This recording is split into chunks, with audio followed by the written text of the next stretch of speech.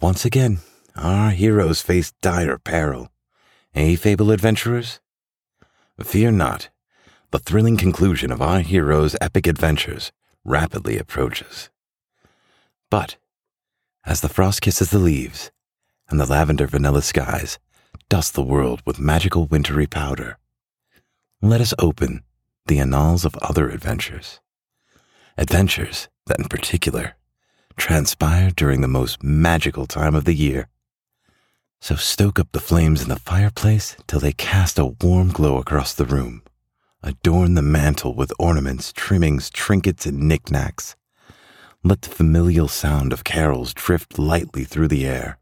Place a tray of sugar cookies in the oven, and let the toasty heat exude a warm, buttery scent that calls us back to Christmas past. Crawl under your cuddliest blanket, pour a cup of your richest cocoa, with a candy cane or a marshmallow added, whatever your pleasure, and join me as we delve into the wintry magic of the Fableverse. A buggy makes its way through the streets of Kermoth, the driver cautiously directing the horse and carriage through the throng. It was Christmas Eve in Kermoth, and the streets were alive and excited with workers rushing home to their families.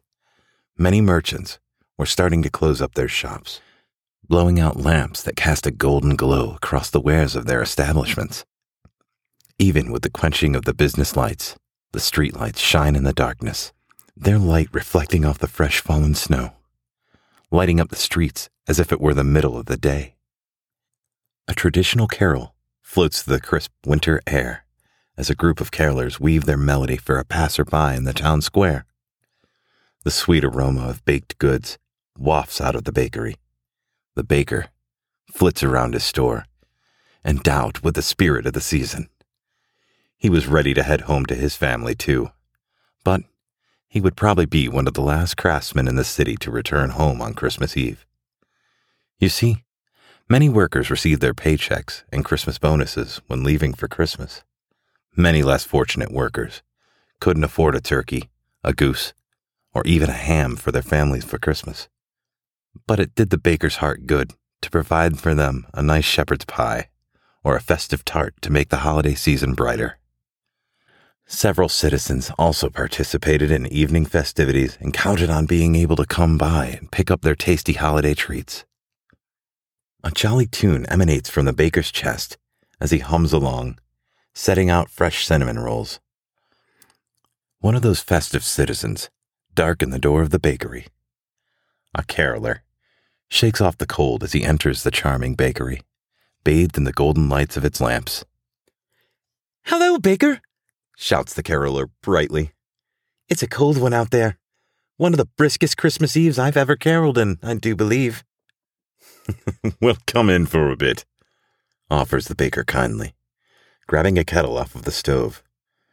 The baker twirls through the bakery like a dancer, his footsteps falling gracefully and coordinated, weaving and dodging around the overfull tables, burgeoning with his freshly baked wares. The baker stands on the tips of his toes, reaching for the highest shelves, picking a heavy ceramic mug off the shelf, like an apple of a tree. He sets the mug on the table and pours a steaming stream of hot chocolate into the mug. The chocolate swirls around the mug until it reaches the rim. The baker sets the kettle back on the stove and reaches over to the cabinet of sweets. He turns suddenly, launching a massive marshmallow into the air. The sugary lump tumbles through the air, arching dramatically, and falling into the mug with a plop. A drop of hot chocolate splashes into the air, but falls right back into the mug. The baker grins and slides the mug down the bar to the caroler. The caroler is impressed by the display, and chuckles and sits on a stool at the end of the bar, near the register, staring into his mug. "Your bread pudding will be ready in about 5 more minutes," says the baker as he glances across the room at the grandfather clock in the corner. As the baker finishes his sentence, a dusty group of chimney sweepers steps through the door. Every one of them are shivering from spending countless hours working in the cold, and their coats were stained with soot and ragged. A twinkle shines in the baker's eye as he reaches back for the kettle.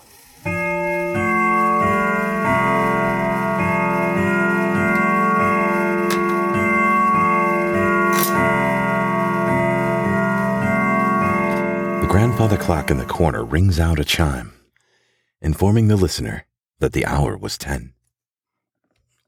10 o'clock? Exclaims the baker. The rush of the workers had caused the baker to lose track of time. It seemed that the stream of customers would never end. However, eventually this steady stream turned to a trickle, and then finally, his shop sits empty. His crowded tables now sit deserted in the shop. Not a tart or pastry left in the place. The baker turns back to the oven, pulling a dozen sweet rolls and a shepherd's pie out. These treats would be his family's for the night. And that time it was, the baker's wife would be worried sick. The baker packs these baked goods into a large basket, laying a towel over the top of it. The baker walks around the bakery, quenching all the lamps and locking the doors. The baker reaches around the oven, pulls the chain for the dampener, closing it off and suffocating the oven's fire quickly. The baker reaches behind him to start untying his apron, walking into his office to hang up his apron and to grab his coat. Suddenly, there's a gentle rapping at the door. The baker is a hospitable merchant. However, his product was completely gone, and it was well past closing time. Sorry, we're closed, replies the baker, not angrily, but with a touch of annoyance, considering the lights were off and the door was locked. The baker hangs up his apron and dons his jacket, buttoning it up for the cold walk that lies ahead. The baker turns and walks out of his office, but freezes in his tracks. The vapor from his breath wisping in front of his face. The door was standing wide open, the bolt lock covered in icicles. Across the floor were patches of ice leading to his basket. The baker runs over to his basket. The towel was thrown back and frozen solid. The pastries in the basket were still warm, but a sweet roll was missing. The baker turns to stare at the strange scene before him. Then, he sees it.